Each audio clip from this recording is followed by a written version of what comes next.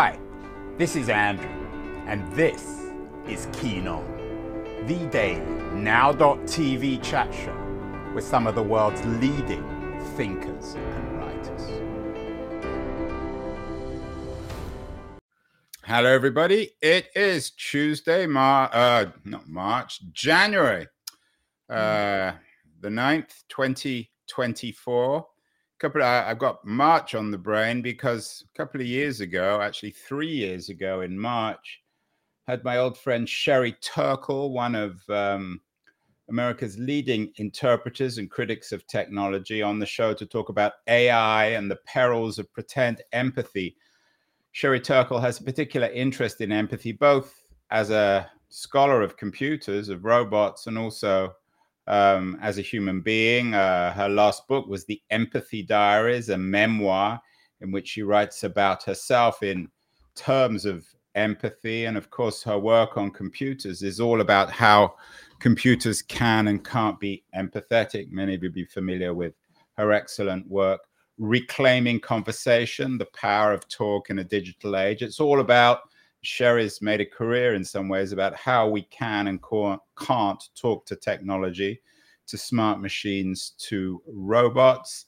I've written about it as well. Many other people in our age of AI are becoming increasingly focused on how and why machines can or can't be empathetic. And we're back on that subject today with my guest, Eve Herold, another scholar, journalist, someone who spent a lot of time thinking about these issues. She has a book out appropriately titled Robots and the People Who Love Them. She's talking to us from Greenville in South Carolina. The book is out today. Congratulations, Eve. I assume you wrote it rather than a robot. No AI here, no generative tech. Didn't use ChatGPT to write the book.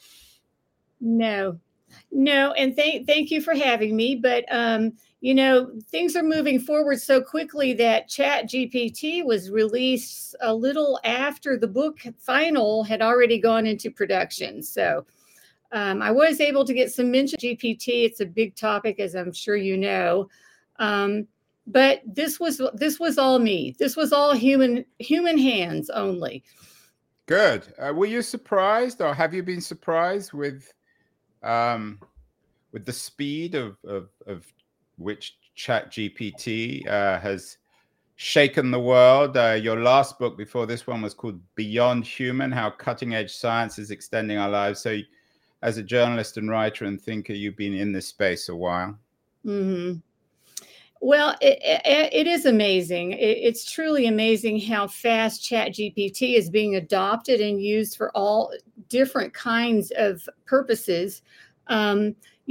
I personally think that it was released a little early because we still have issues with accuracy, with hallucinations and just making things up. So that's a problem with ChatGPT. But I'm assuming that those bugs will be worked out. It's one of those amazing transformative technologies of our time. Yeah, and I read an interesting piece recently that suggested that it's not so bad when these algorithms hallucinate, because it makes them more human and more spontaneous and more surprising. Is there any truth to that? I mean, what do you make of this idea of machines hallucinating? I think it is going to kind of restrict to some extent the actual uses that we have for generative AI at this time until the bugs are worked out. It's a great technology, but again, you mentioned, feeling more comfortable with a technology that shows empathy or somehow has some human traits, some feigned human traits. And this I wrote about in my book because a lot of research supports that now, that people who, when they interact with robots, are more comfortable with them when the robots occasionally make some kind of mistake, have a little misfire, and otherwise are not seen as being too perfect. Robots that are too perfect are a little threatening. Eve, we've had this conversation before on the show. There seems to be something weird going on. I mean, robots in themselves, of course, for many of us are weird. But the weirder thing is that humans perhaps are becoming more and more robotic. As we try to make robots that are more human, humans themselves are becoming more robotic, more predictable, more harder to distinguish from one another. Is that just a kind of cultural conservatism, or is there any truth to that? The robotic quality of 21st century humans, especially on the internet and social media. Mm-hmm. That's a very good question, Andrew, and there's actually lots of evidence to support that. And Sherry Turkle, one of my favorite authors that you mentioned a few minutes ago, has written a lot about how when we interact with technology, whether it's social media or embodied robots or chat bots online, we tend to conform ourselves to the robot, to the way it speaks, the type of things it says, the way it presents itself. And we kind of do this unconsciously because of the fact that we very widely consider robots and AI to be more intelligent than we are. So it causes us to want to emulate them. And we want their respect, in other words. We want their respect. We want them to like us, as irrational as that sounds. But, as much as we like to think of ourselves as rational beings, our social and emotional wiring says something else about us. It says that we really, as Sherry Turkle said, we're cheap dates when it comes to being, sucked in by technology that appears to be alive, that creates an illusion that it's alive. So maybe your book could be alternatively titled "People and the Robots Who Appear to Love Them." That's a good one. Thanks for the idea. Maybe for a sequel. What kind? I mean, is it all of us, Eve? What kind of people love robots? Again, the conventional notion, particularly from techno-skeptics like myself, is that it's people who are rather insecure about themselves, who don't have a notion of who or what they are. So they want to be loved by robots and they want to be intimate. Is there any truth to that, or is that unfair on the kind of people who love robots?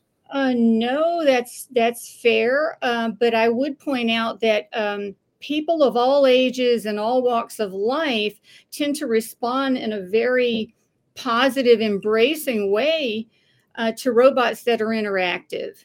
So, there is a widespread appeal.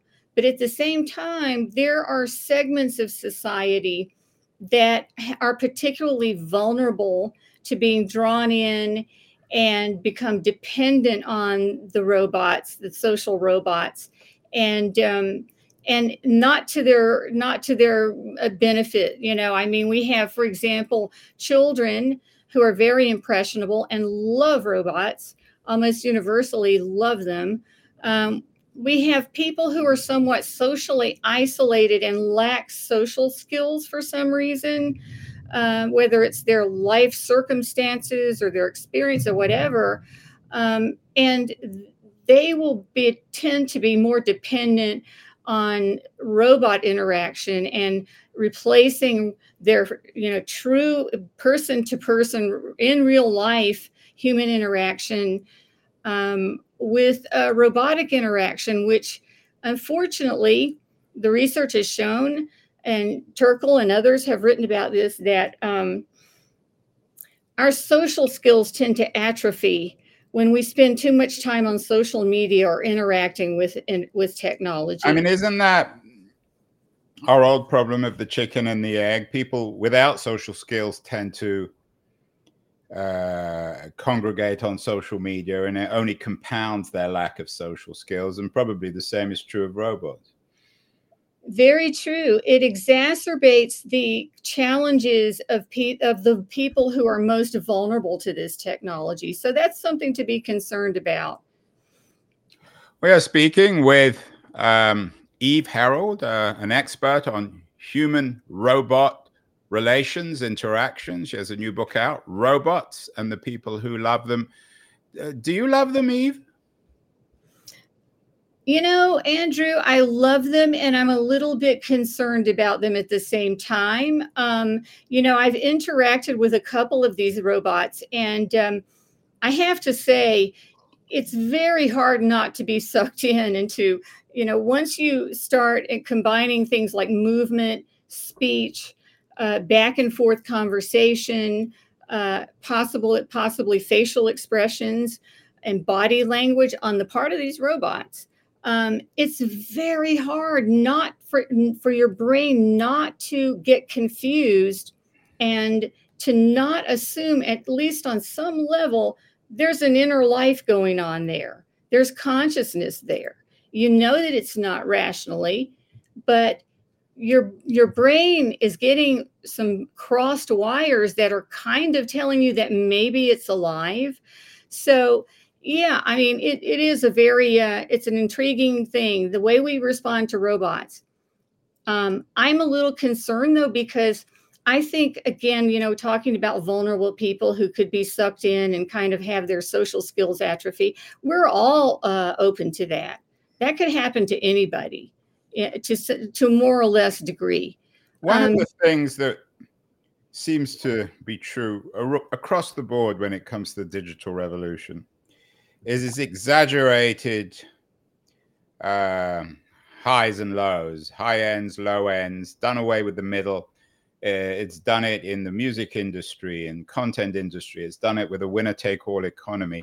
I wonder whether the danger, and you touched on this before, whether the danger is true of robots too. There'll be a super high end of robots, highly sophisticated machines that will be programmed to work with us, the kind of machines that appeared in Ishigawa's Clara and the Sun, who are almost indistinguishable from humans. And then there'll be a low end of cheap, bad humans, rather like cheap, bad social media. Is that a trend that we should fear and be cognizant of? Well, it is one of the things that is actually something to be concerned about for the foreseeable future, because right now, the social robots that are available, say for childcare and education, run anywhere from maybe $5,000 to $9,000, which kind of puts them in a category where they're accessible at this time for people who are fairly affluent. But I do expect once the technology is highly adopted, it's being adopted now by nursing homes and schools and some organizations and also by a lot of people in Japan. Once that, we get the economies of scale going there, the prices will come down as the technology goes up.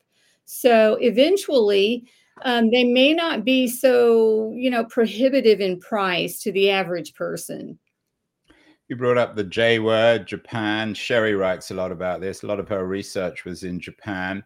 Do you, in your research and in your writing, have you observed significant cultural differences between the way in which, for example, the Japanese have embraced robots versus other cultures? Or when it comes down to it, does everyone like robots or love robots, to borrow your word, as much as any other culture? Or for that matter, gender, men, women? You mentioned that children tend to love robots.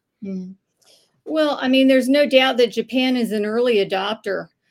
So, we're seeing the use of social robots more in Japan probably than any other place in the world right now.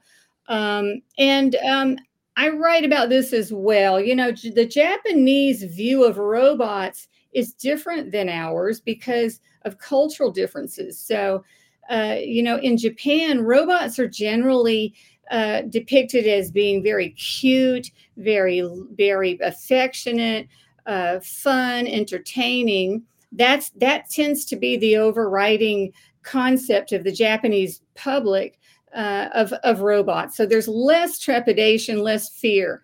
In the US, it's quite different because we are inundated with a lot of science fiction media that, Terminator style robots destroying the world, that sort of things. We have a lot of doomsday vibe around robots at this point in our time. So in a way, it's a little bit more of an uphill climb in the US than it is in Japan.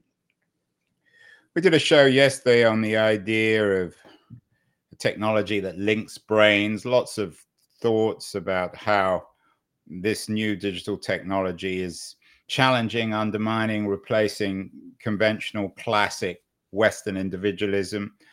Are there differences in terms of how we think about robots between more collectivist cultures like China and the United States? In other words, a culture like United States premised on an extreme version of individualism. Does that make the culture more or less in love with robots? I think it makes us more in love with robots. And, it's interesting because in Japan, uh, there's a lot of loneliness. I mean, it's a very community oriented culture, as you said. At the same time, just because of demographic changes and other cultural forces, there's a lot of loneliness in Japan.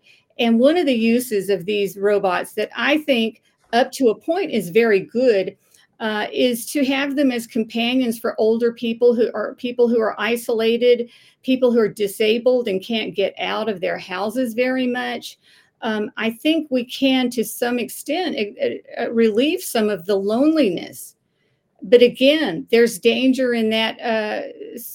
That there's danger in that too, because we don't want people again who are losing their social skills to become even more isolated. So it's a mixed bag. It's a mixed bag. But I do think if once we get the right perspective on these things, which we don't have yet because it's too early, there isn't enough on the ground experience with them. Once we get the right perspective, I think they could alleviate a lot of the loneliness in the world.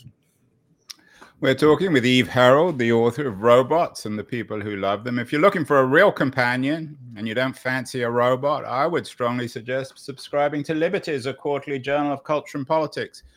Might not talk back to you or do your washing or have sex with you, but it will intrigue you. It's an excellent new publication. I'm going to run a short ad, and then we'll be back with Eve Harold to talk more about robots and the kind of people who love them. So don't go away, anyone. We'll be back in a second. The real Andrew and the real Eve. No robots in this show.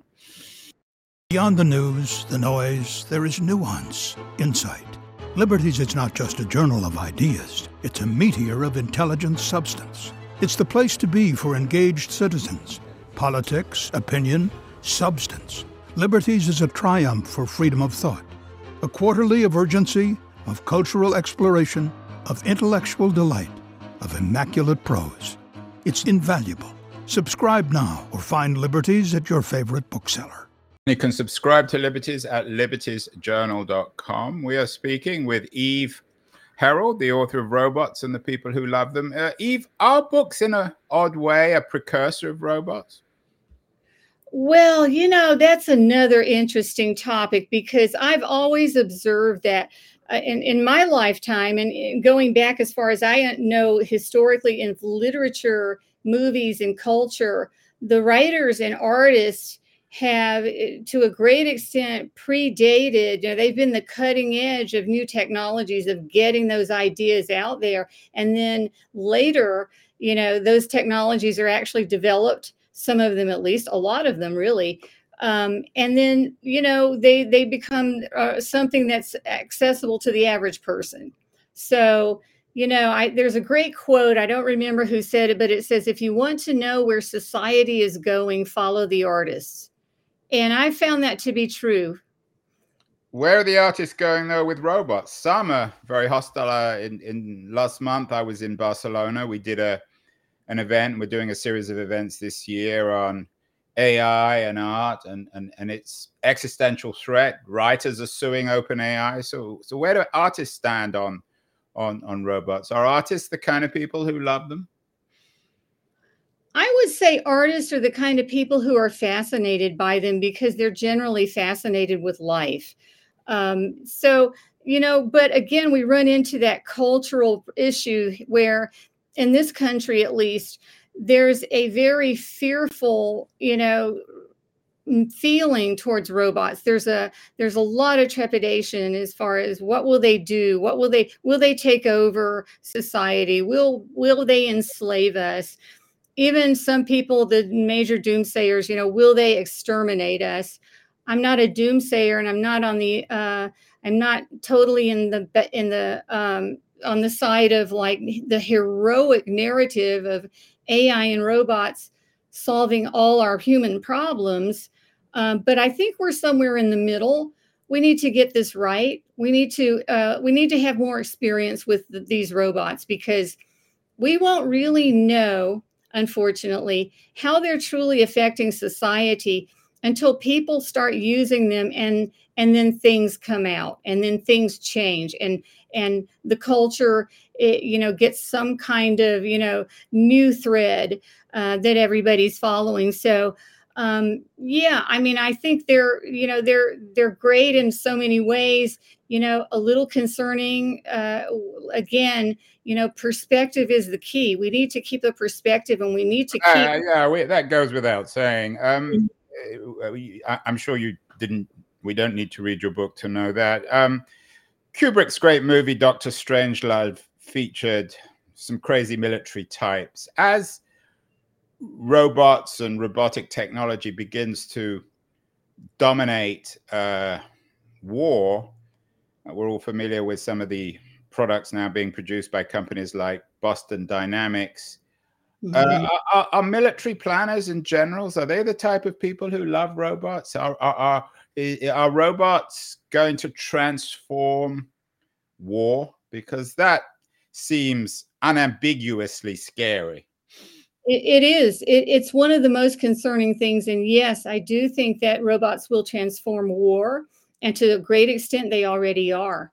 So the U.S. military is embracing robots on a level that is not well known to the culture at large. They use drones, of course. Drones are the most most well known. But they also have robots that made by Boston Dynamics mostly, that can walk, can jump, can climb stairs, can see through walls, can trigger all carry powerful weapons, can trigger all kinds of effects that would escalate warfare if they go too far. So this is something we need to be concerned about. And keep on saying we. Who is we? Governments, you and I, our listeners, all of us, every companies. But when we speak about we, it's so vague that in the end it slips between all the cracks. Who is your book particularly addressed to in terms of policy? Oh, it's addressed to the entire gamut of readers. I mean, people who are interested in science, but the general public as well. Because this is going to affect all of us. I hope, this will reach people in government, in policy, who are, trying to work out some initial regulations of. Well, they are doing the Biden administration. We've done lots of shows on their initiatives on AI. Should people in the US, for example, should they be asking their local congressperson what their policy is on robots? They absolutely should. If you're interested and you're concerned, absolutely ask and find out what kind of controls and parameters are being set for how these technologies can be used. So, I mean, we're just now, but the problem is that technology moves forward very, very quickly these days. I mean, it's going at a lightning pace. Human nature doesn't change. It changes very slowly, if at all. So we're in the gap. We're in the gap here. We don't have regulations that keep up with the technology currently. And that's what needs to happen. And I think, and to some extent, we need to kind of tap the brakes here a little bit on some of the generative AI. and some of the things that we're doing with robots, even because. When you say tap the brakes, what exactly does that mean, and who's going to tap the brakes? Well, unfortunately, Andrew, I don't think anybody's going to really tap the brakes unless it's government. I mean, the business model behind all of this is to get these new technologies out into the market as quickly as possible in order to get the largest market share. So we can't expecting the robotic companies and AI companies to, police themselves is kind of in my mind, kind of a lost cause, because they have financial imperatives. So what about on the legal front? I'm sure currently New York Times is taking OpenAI to court, claiming that its intelligence is stolen from New York Times content, proprietary content. Many writers are suing OpenAI. Are these robots, in your mind, the contemporary robots, are they, because they seem so human, are they stealing from us? Should we be wary of that? Are they mirrors in which we haven't really been told that they are mirrors? So when we look at them or when we talk to them, we're talking to ourselves without really understanding that we're talking to ourselves. That's exactly right. We are in a feedback loop with ourselves when we're in a relationship with a robot. That robot is programmed to cater to our every whim, to reflect our taste, our preferences, our interests. And in a way, that's one of the more pernicious sides of it, I think, because that is socially isolating in itself. We had last week a therapist, a UK-based therapist, Annie Zimmerman. She has a new book out, The Pocket Therapist. I know you've suggested that robots might make better therapists than real or human therapists. Therapy, we live in a therapeutic culture. Why might robots make such good therapists? Is it the media and the message coming together in a sense? No, I think it's more about the noise in human relationships. And that noise is fear of judgment and fear of rejection. And what people are finding when they use these online chatbots that do therapy, they do a form of cognitive behavioral therapy. One of them is called Woebot. And it's people open up to these machines in ways that they wouldn't open up to a human therapist. Now, that said, I think they're going to remain at a certain level. I think there's still a great need for human therapists. Are they, in an odd way, then the 2.0 of the priest and the confession? No one ever saw the confession. Used to sit in front of the confessional and tell God or the priest or whoever else was listening what you'd done wrong. Do these robot therapists exist in that tradition of the confessional? Oh, I think they align very easily with that tradition, with a lot of our cultural traditions. They definitely do. But robots, they'll only go so far in therapy. They treat the crabgrass issues of mental health, like low-grade depression, anxiety, PTS, things like that. But what happens when someone goes on Woebot, for example, and says, I feel like I'm about to snap and I'm going to go postal and shoot up an elementary school.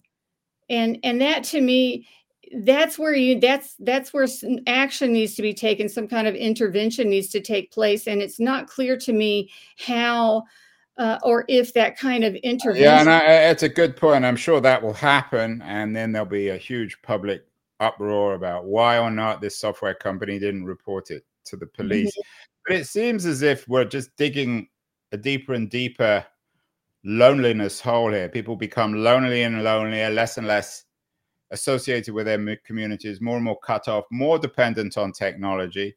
So by going to a robot therapist, they're only compounding their problems. Well, what we're in is a narcissistic echo chamber. I And like that one, Eve. yeah, Could have put that in the title too, a narcissistic echo chamber. right. And as you mentioned before, people are not really aware of this, that's what's happening because of the way our brains work when we interact with these beings, so to speak. The wires get crossed in our brains when we encounter something that looks vaguely or somewhat human or alive, has movement, makes eye contact, remembers everything we say to them, responds in an appropriate way in conversation. We literally get confused, even if we rationally know that, this is all make believe. Well, it's part of the problem. I mean, it's part of the process that the narcissistic echo chamber is the signal and the noise, so it all compounds each other. Let's end our. Some people believe that we should always end this way. Let's end with some sex, Eve. You suggest not only might robots make better therapists, but better lovers too. In our narcissistic echo chamber culture, where we're desperate to be loved and wanted and to be champions of one thing or another. Can we program these robots to tell us that we're the best? And if we do, does that make us the best in the bedroom? No, I don't think so. I think it definitely is something to, that might play a role. But again, we need to be careful here because this is the danger in love robots. They can cater to you, flatter you, tell you I love you, you're beautiful all day long, be, attentive and on a level that no human being could possibly compete with. And so again, people in these love relationships are not learning and growing as human beings. They're not making true personal progress the way a human relationship, the gold standard, would help you do. So yeah, it's a big concern. In other words, Eve, don't have sex with your robot. Well, I wouldn't say that, because I have to say, Andrew, there are segments of the population who really don't have access to any. So in other words, do have sex with your robot. Well, I would say on a limited basis. I would say prioritize having sex with humans, and if all else fails, you may consider. Oh, excuse me, did you hear that? That was thunder. Yeah, that was God speaking, warning you that you shouldn't be telling people to have sex with their robots, Eve Harold. Oh man, good timing.